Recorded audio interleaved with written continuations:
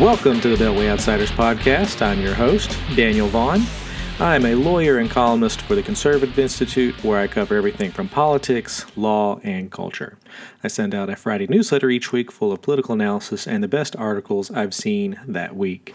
This week, I wrote about and covered Mitch McConnell and the Republican Party and how they hold all the cards on the impeachment matter. We'll talk a little bit about that more in today's show. And we'll also talk about my second column this week, which was about how CNN orchestrated a hit on Bernie Sanders and Elizabeth Warren. And that piece I covered sort of the background. And then in the newsletter, I had sort of a long rant about the impeachment politics and also the politics of that Bernie hit that CNN did during the last debate that we have before the Iowa caucuses and how those two intertwine with each other. So if that interests you now or after the show, you can sign up and get it in your email inbox at thebeltwayoutsiders.com. That's just the easiest way to get my columns and analysis to you. That list isn't for sale, so you don't have to worry about any more spam. And finally, if you like what you hear here or enjoy my written work, make sure to subscribe and review this podcast. You can find it on iTunes, Google Play, Spotify, or wherever you get those podcasts. Those 5-star reviews help listeners and readers like you find me in the iTunes algorithm, and I always look forward to hearing from you guys in the reviews or just reaching out to me in general. All right, so we're going to jump into this week's show. This week I'm covering two main things, as I mentioned just now. One is the CNN hit on Bernie Sanders. I've got some audio clips that I wanted to go through that just kind of walk through what exactly happened. You may have seen them, you may have not. I found them endlessly fascinating because it's a very specific example of media bias that's playing out in the news right now. And then I'm going to talk a little bit about the impeachment trial that's going to start this week. That'll be the second subject. And then before we hit either of those, I have a quick hit that I wanted to talk about. I don't want to go too in-depth on this just because the actual event in question is going to happen tomorrow, and I'm going to do a quick hit on this the March for Gun Rights that's happening in Virginia. I have some friends who are involved with that to help, and I don't have anybody that I know that's putting it together, but I do know some people who will be going to Richmond, or they've been going to some of the events that are happening on a local level in places like Virginia Beach and elsewhere. So I wanted to talk a little bit about that. If you're not in Virginia, you may not have heard about it, but if you are, I'm going to talk a little bit about that. So those are the topics for today's show, and we'll jump right in. So the first thing was the quick hit, and that's on the Virginia March for Gun Rights. Like I said, I've got some friends who are going to this, and it's gotten complicated because generally you would just look at this and you say, okay, these are people marching on Richmond, and they're marching in support of the Second Amendment and their gun rights overall because the state has elected a group of Democrats who are all going to get together and push together much stricter forms of gun control than what is currently in the state. And if you don't know anything about Virginia, Virginia has this sort of awkward balance of power right now where the bulk of the state, if you just look at geography, is deeply red. It's full of rural places, and then you have the southeastern part of the state, the Virginia Beach area, Norfolk.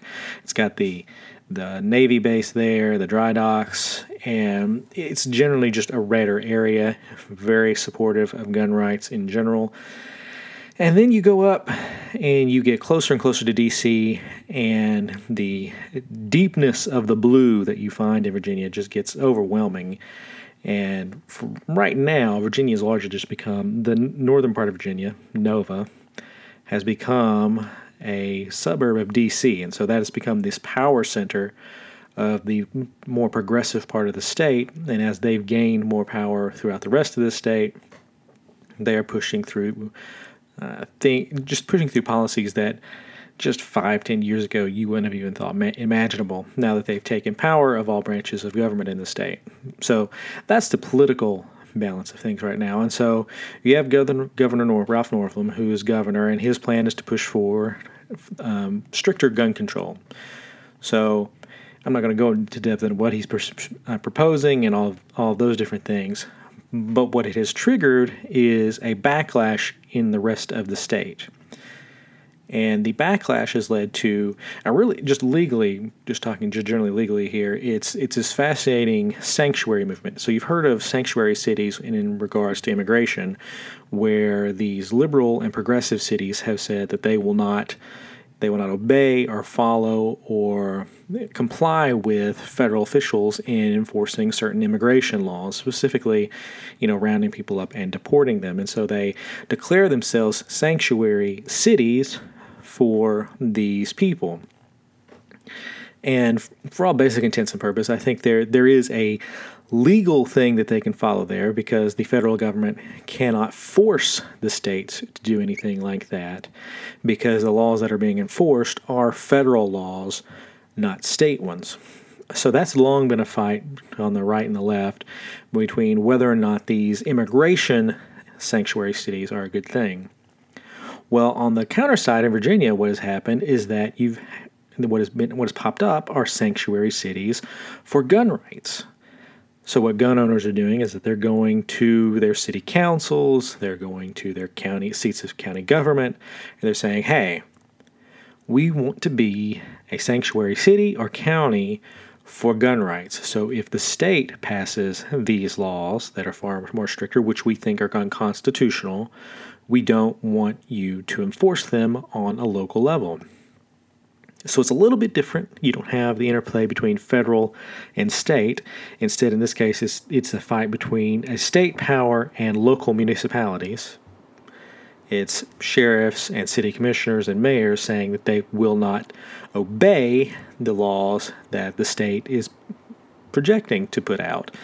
To my knowledge, nothing's passed officially yet. Everything's just still up in the air. But that being said, that's this backdrop. You have Democrats who have taken over the state, and they've said that they're going to do all these things that they want to do for a long time. They've passed some of these other things they haven't. I may do one thing on one of the things they passed was the Equal Rights Amendment, and I honestly don't know why they did, because I think it's not just that it's a substance waste of time, it's that it's a legal waste of time, because the Equal Rights Amendments, that had a timer on it basically, and it went off back in the 80s. So I don't see any point to that. But they passed it along with a bunch of other things, but their main focus has been guns. And so you have them wanting to pass these laws, you have a one rule of one party over the state, and then you have the rest of the state on the local level reacting negatively to it. So that's sort of the background here. And now, I believe it's Monday, so when you listen to this, it'll be when you come out. I'm recording on a Sunday night.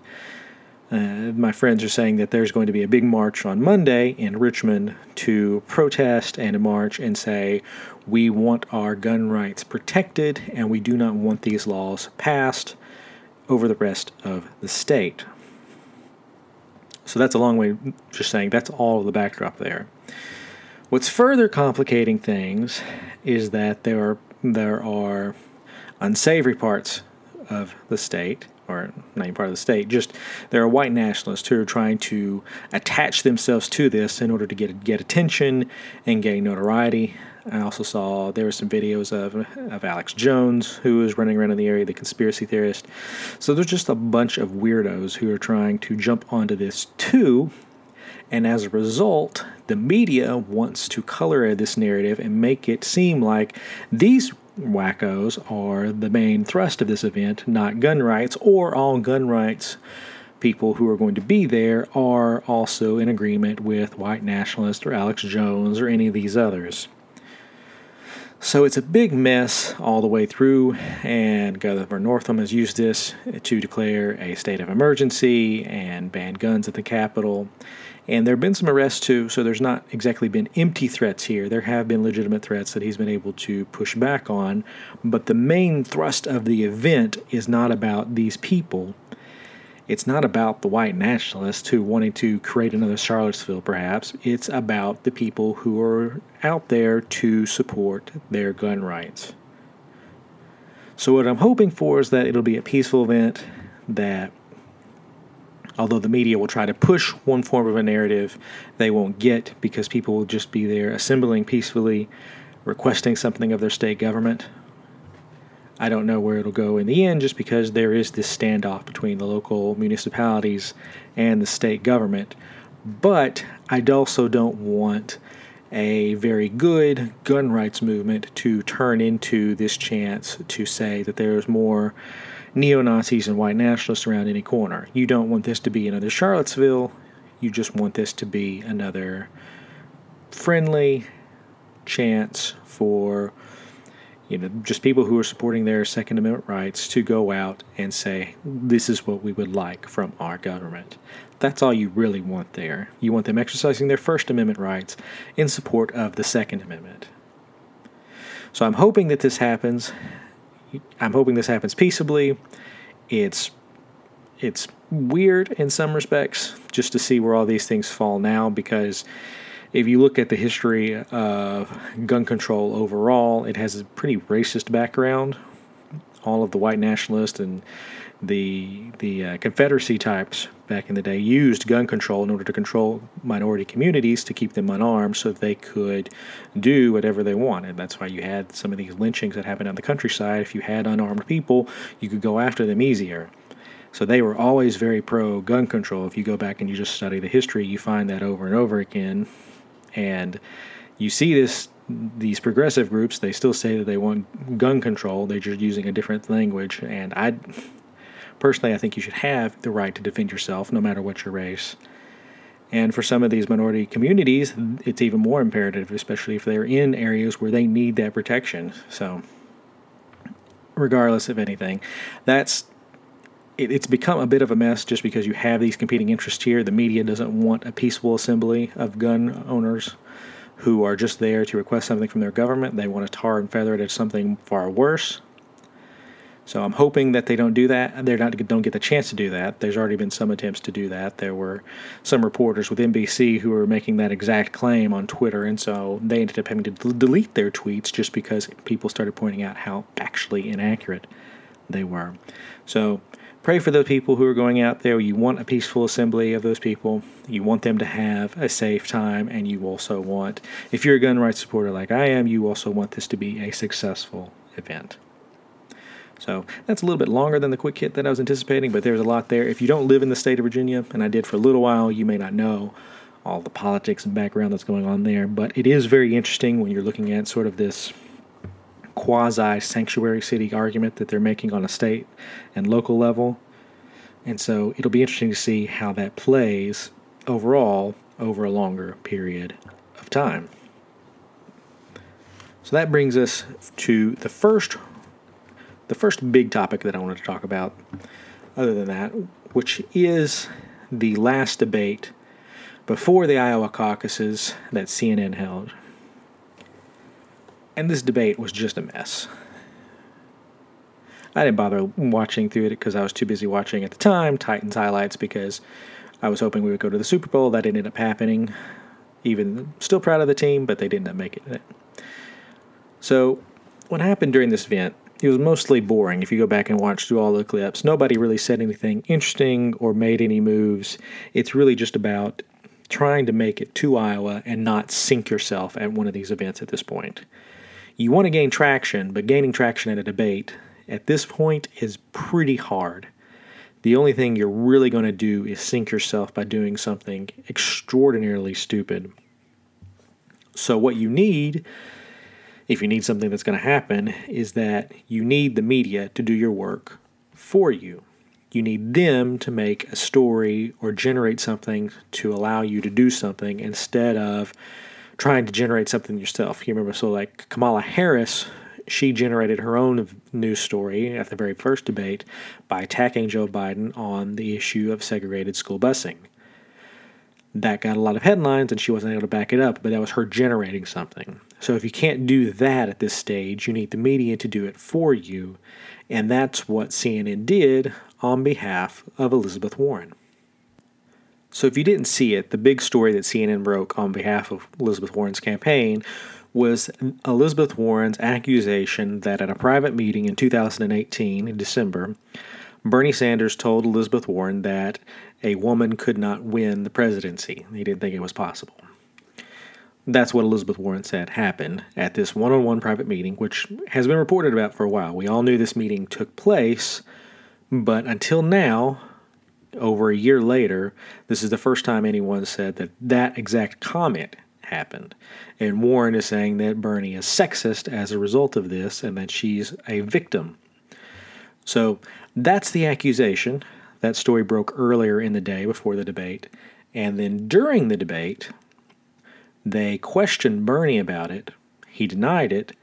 And then they pivoted to Warren and basically served her up the best fastball, or basically a T-ball that was easy to hit, and which also further accused Bernie of doing this very thing. And I'm going to play the clip here because I could explain it. I've written it, but it's really just best that you hear it. And especially note, everybody else noticed what happened too, because there's some laughter in it. I do want to be clear here. You're saying that you never told Senator Warren that a woman could not win the election. That is correct. Senator Warren, what did you think when Senator Sanders told you a woman could not win the election? I disagreed. So that's how CNN served this up. They asked Bernie, he had a longer answer too, but they clarified and asked him point blank, did you say it? And he says no. And then they ask Warren, what did you think when he said that? And that's when the laughter kicks in, because everybody sees what's happened. They've just ignored what Bernie said altogether and are now just pretending as if he actually said that. It's a logical fallacy in and of itself because it's a loaded question. It presumes the truth of what you just said. It's like going up to a guy and asking him, what did you think when you stopped beating your wife last week? Well, that presumes an awful lot there, especially if that's not what happened. And in this case, the only evidence that we have that this actually happened is Elizabeth Warren account. Over a year later, just before the Iowa caucuses, she's claiming that this is what happened during that meeting. And we've had multiple people report on it. I mean, there's been New York, in one of my pieces, I quote New York Magazine. There have been plenty other people on the left who have quoted and have sources about what happened at this meeting, and this has never come up until just now. And CNN is pretending as if Warren's claim here is the gospel truth. And you hear everybody in the audience, when they hear it, they just start laughing, partly because of that, and also because of the question. It's ludicrous on its face. If a person denies that with the force that Bernie Sanders does, and you're going to the other person, the natural thing to ask would be, hey, he denies it, so what do you say to that? It's not, oh, he denies what you said. What did you think when what you said happened? It's just ludicrous on its face. And I think the way that you can tell that this was a setup and it was planned by Warren and potentially CNN here, you have to remember with CNN, they leaked questions to Donna Brazile, and she in turn got those to Hillary Clinton during the debates. So I just literally don't trust them here. And that's not entirely what happened, but when you just look at the events and what they were saying about what happened in 2015 and how they helped out Hillary Clinton, that's basically what I believe happened. They're effectively helping Warren out here. Warren is the media favorite. And so after this exchange happened, you have the end of the debate when they're all going around, and Elizabeth Warren charges up to Bernie Sanders. CNN just so happened to leave the mics on, and charges over to him and accuses him of calling her a liar on national television. It's a bizarre exchange, simply bizarre. And I've boosted the audio on this because it's not them directly talking in the mics. It's a hot mic moment. So I'm going to play that clip here and boost it so you can hear what they're saying. I think you called me a liar on national TV. What? I think you called me a liar on national TV. Let's not do it right now. You want to have that discussion, we'll have that Anytime. discussion. You told me. All right, let's not do it now. I don't want to get in the middle of it. I just want to say hi, Bernie. Yeah, good. Okay. I forget when I listen to that one of my favorite parts of listening to that is Tom Steyer coming in at the end, who's also running, by the way. You kind of forget about him sometimes. But he comes in at the end just to say hi to Bernie. Not to Elizabeth Warren, just to Bernie. Just want to say hi, Bernie. Like, okay, we just avoided a fight here between myself and Elizabeth, but whatever. Anyway, crazy moment there. But given the way Warren's campaign works, that just seems such a planned moment. And given her past, I don't trust that she's telling the truth about this at all. Warren's lied about just about every part of her life. She lied about her ethnicity when she was dyeing her hair black and pretending to be a Native American and then called the only minority law professor at Harvard when she was teaching there. She lied about why she got fired from her first teaching job, saying this because she was pregnant, when at the time she didn't say that at all. She was saying that she liked the job and she had other opportunities she wanted to pursue. She lied about Medicare for all. She couldn't tell the truth at any point. It was so obvious that she couldn't tell the truth on that it became a meme. People began pushing her on the stage to say, hey, how are you actually going to pay for this? And then when she would skip around and dodge and not answer the question, they would just say, you didn't answer the question. It's one of the reasons her campaign sunk the second time. The first time was when she lied about her ethnicity. One of my favorite moments of the campaign so far was when Elizabeth Warren went on the Breakfast Club with Charlemagne the God and his crew, and he asked her about this, point blank. Point blank, he asked her, why'd you do this? And she gave an answer that was dumb on its face. And he just looked at her and he said, oh, so you're like the Rachel Dolezal of this, claiming to be a Native American. Which is exactly what she was. I know, and she likes touting this Boston Globe report that said, oh, I didn't gain any benefits from this. I did everything on my own merit. But she was claiming to be a minority law professor at Harvard. They had no other minority candidates. Think about that for a second. Harvard had no non-white people on their staff, and they were claiming that Elizabeth Warren was one of them. Real life, folks. That is real life right there. That happened. So that's Harvard for you. And Elizabeth Warren. She also lied about school choice. She claimed that she sent her kids to public school. She did not. She sent them for a part of the time to a private school. And when it was a group of black school choice parents, they met her. I'm going to say it was in Ohio, but it was probably somewhere else. They cornered her about this, and they asked her why she didn't support school choice and why if she didn't support it, why she sent her own kids to a private school. And she said, oh, no, I sent my kids to a public school, and just lied to them right there. It's on tape. This is Elizabeth Warren. She is a brazen liar, but the media loves her because they see her as one of them.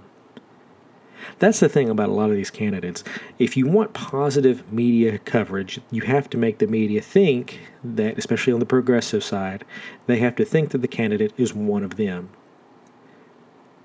That's why they like the Clintons, that's why they liked Obama, and that's why they like Warren. They don't really care for any of the others. They can deal with them, but they want Warren, even though no one else in their right mind likes her, and so they're willing to push this lie on her behalf. One of the craziest things I saw in defense of this was on MSNBC. They were sharing a clip from the show AM Joy, and she had on a quote-unquote body language expert. And just as a lawyer, I'm going to tell you, those people are nonsense on stilts. They don't know a thing. And they brought this person that are there to say, oh, yeah, no, Bernie was absolutely lying. If you look at his body language and the way she confronted him was so bold. And if you could think that if you want to, but this was just a brazenly set up. This was a planned hit by Warren and a planned hit by CNN. They knew what they were doing. They were trying to hit Bernie Sanders. This was an absolute political hit. And this is real media bias. This is CNN trying to step in, along with some of the other news stations, and swing a primary for one candidate over another.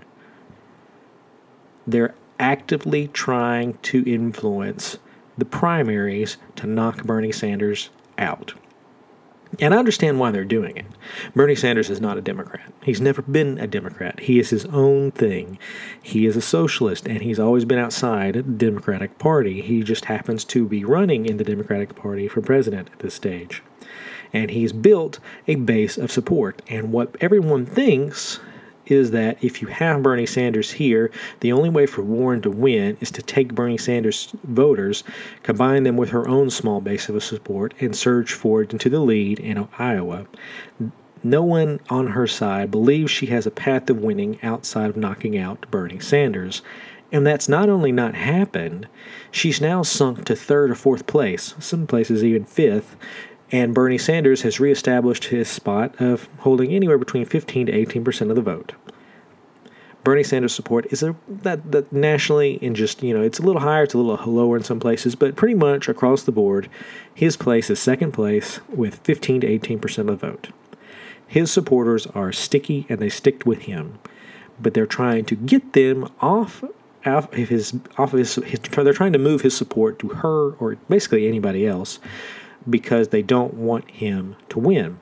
This was true in 2016, and it's true of now. When the WikiLeaks dropped and showed the intra-party communications in the Democratic Party, they were all trying to figure out how they were going to stop Bernie Sanders. So this is real media bias here. It's not, as conservatives, we talk about it all the time, but this is actually a form of it on the left, where they're trying to impact the influence of the election.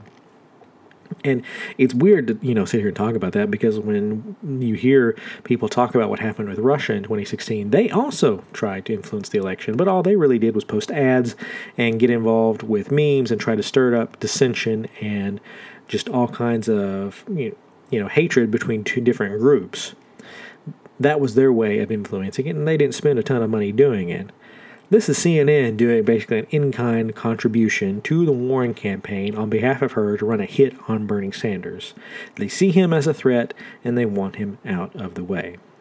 Now, ultimately, I don't think this is going to work, primarily because Elizabeth Warren is not a likable person. Of the two people here, just who would you trust naturally? I think Bernie Sanders is wrong about absolutely everything. But he's truthful in what he says. He's wrong, but he's not going to lie to you about what he's going to do. In his Medicare for All plan, he is straight up about the fact that he would raise taxes, not just on the rich, but on the entire middle class, that is the only way that he'll be able to pay for it.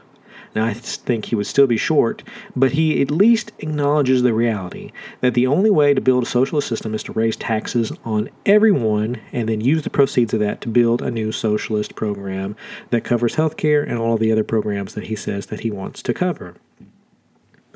Now, you can disagree with that all day long, and that's fine. But it's not a lie. It's the truth. Elizabeth Warren is dishonest about a long list of things. And now she just happens to come up with this story of a different version of what happened at this private one-on-one meeting between her and Bernie just days before the Iowa caucuses and days before the impeachment trial starts, when everybody has to shut up and leave the campaign trail. She wants us to believe that this is finally just coming out now. No, none of this is reality. This is Elizabeth Warren trying to get Bernie Sanders supporters to leave him and to tar him as a sexist and allow her to come off as a victim. That's a general theme with her. If you look through all these different instances where she's trying to do something, she wants to be a victim of some kind, to be able to play that card where she's always the underdog minority. When in reality, she's not. She's a privileged white person from Massachusetts. That's who she is. But she wants to make you think she's something else, something less. I just don't see it working. Like I said, Bernie Sanders voters are sticky to him. They like him. If they weren't voting for him, they probably wouldn't even be voting in the Democratic Party. Warren voters are not like that. They're Democratic Party voters, and they will leave her over just about anything because she doesn't have a strong base of support. If you look at how she performs in her own state, she underperforms what you would expect just a stereotypical Democrat to do in Massachusetts. The Republican governor they have there has huge approval ratings and is well liked, and she doesn't get near the support that he does. So she underperforms just based on what you would expect a bottle of water with a D on its name would do in that state. And I don't think they're going to be able to remove Bernie Sanders voters away from him. And if they do try to shut him out, and this is the interesting part here, if they do try to push Bernie Sanders voters away from him, all they're really going to do is alienate them from the Democratic Party. It's not like they're going to move from Bernie Sanders to some other candidate.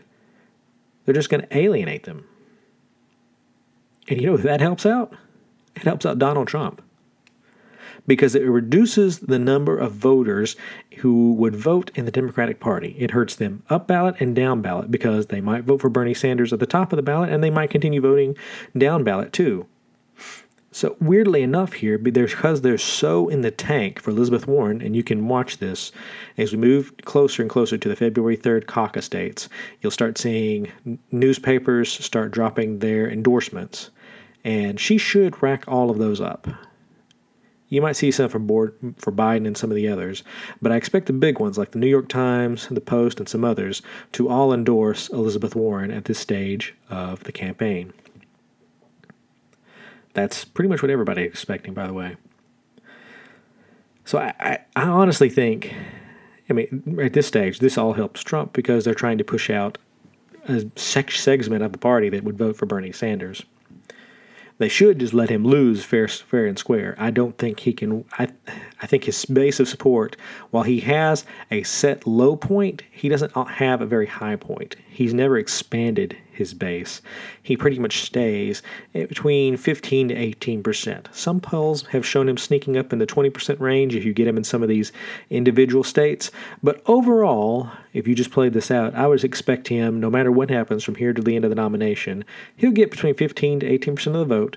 And in these states where you're sharing delegates, that will get him delegates in most of these places, which is going to could potentially make him a kingmaker come convention time if no one is able to get a majority of the delegates. I'm personally rooting for a convention fight. I don't know if we'll get there, but that's what I'm personally voting for. We'll find out at the end of February whether or not that happens or not.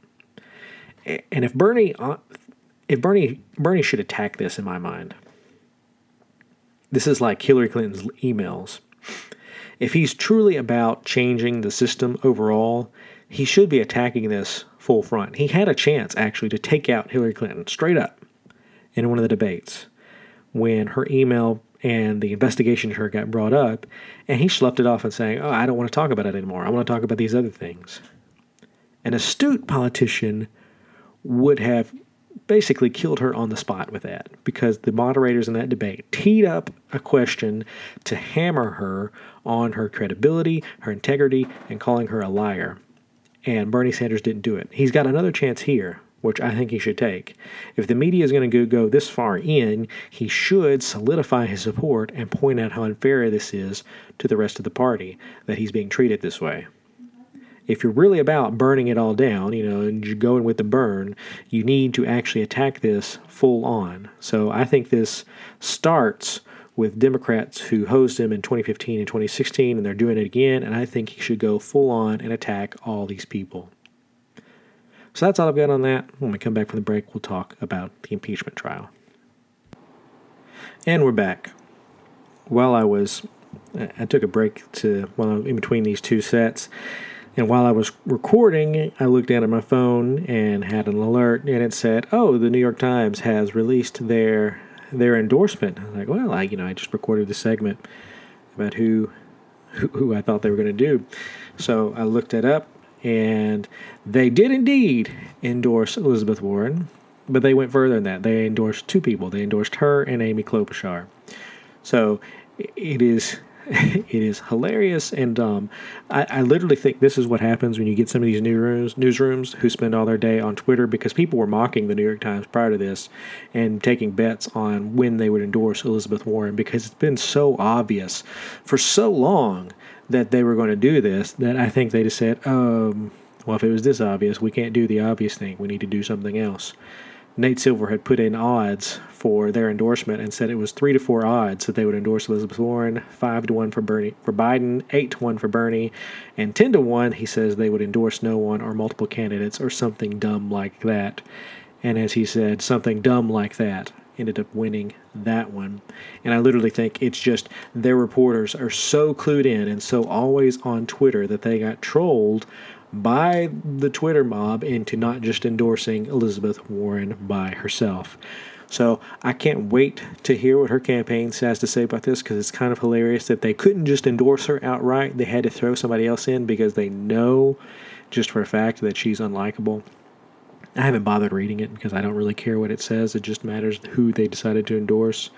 And I don't think it's going to matter in Iowa either, because I just don't get the feeling that too many people in Iowa are going to use the New York Times as their main source of who they're going to vote for. If you are, great. You're probably one of 5,000. It's Iowa. You've got about 500 events you go to and meet these candidates yourselves. They're at all the state fairs, eating all the fair foods and all the fake fair foods, trying to show themselves to be, a real person. But that's a whole other tirade. So the New York Times did do what we all said they would do. They endorsed Elizabeth Warren, but they didn't give her what she really wanted, was a lone endorsement. They endorsed two people, and that's a joke. So with that, we'll talk about the impeachment trial this week. That is the other main story. I will note, we're here talking about the impeachment trial that's starting this week, and it's going to dominate the news because if you're a newspaper or you're a cable TV news show, what else are you going to cover? It's an actual trial in the Senate. You don't get to cover this all the time. So they're going to go wall to wall with this. Again, I don't know why. We all know what's going to happen, and we all know why it's going to happen. And even though we all know on that, I think it's hilarious we're focusing on this, and Iran is now faded into the deep background.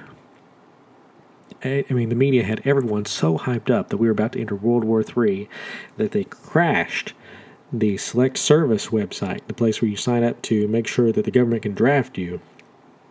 The media crashed that site. People began looking it up to see if they're going to have to get drafted because they had whipped people into such a frenzy. And I'm not going to forget that anytime soon, because it was so obvious that was not going to happen with Iran. Neither side wanted war. Several diatribes. So back to the impeachment trial. We're going to get a trial this week. It's going to start. I think the last thing I saw was that it was going to start on Tuesday. We also got a vote on the new NAFTA deal, which arguably is going to be more important, and people will consider that more in their vote in November of 2020. So Mitch McConnell doesn't have the votes to just vote this thing down. There was a theory floated that he might have the votes early on to just deny this thing outright before it hit the door, and I don't think he has those votes. I saw Lamar Alexander, the senator from Tennessee. I saw that he was against that, and I'm sure if he is, there are several others who are just going to want this to play out in the normal procedure of having a trial, so I suspect that will lose.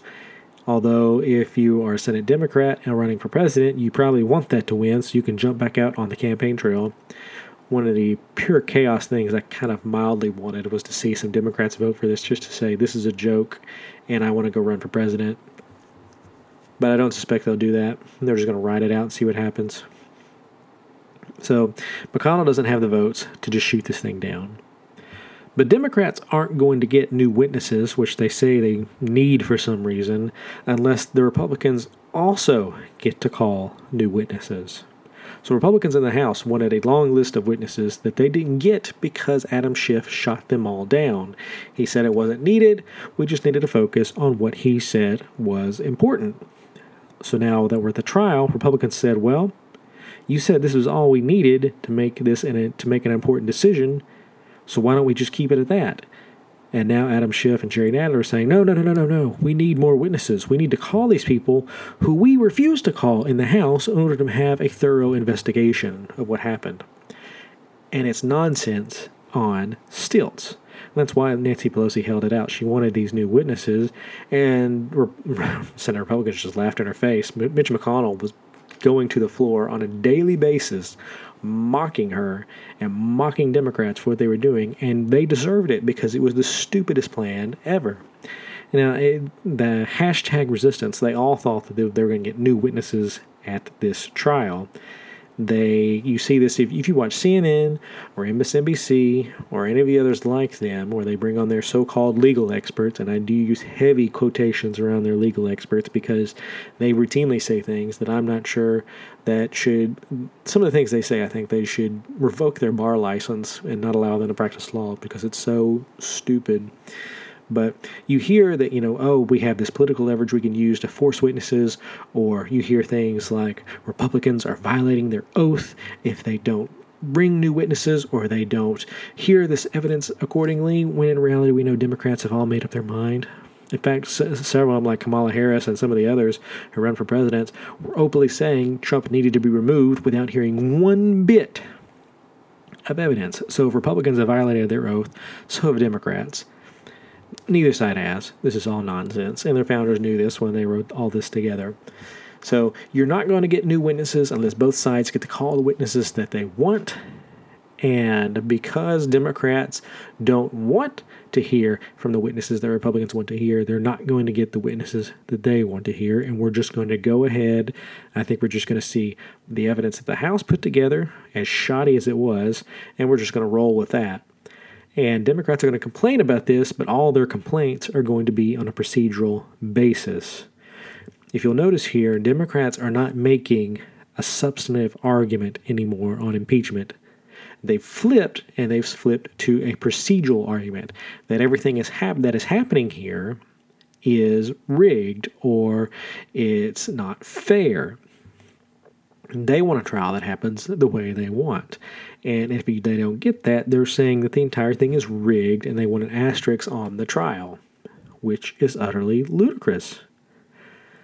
Trump is going to end up getting vindicated by this. The process will be stupid, and Democrats won't argue any substance throughout this. They're just going to say this entire process, this entire trial is rigged. And what that means, if you take that to its logical conclusion, what that really means is that if this is rigged, and what they did in the House was even more rigged because it's the only reason that it's here, there was a path to impeaching Trump. I've hammered this point over and over again. There was an absolute path to get a bipartisan consensus to impeach Donald Trump. Early polling showed it. There was a stark jump up, even among Republican support, of people who said that they supported not just impeaching Trump, but removing him from office for what he did on the Ukraine call. It was not a perfect call. I know he keeps saying it, but it was not a perfect call.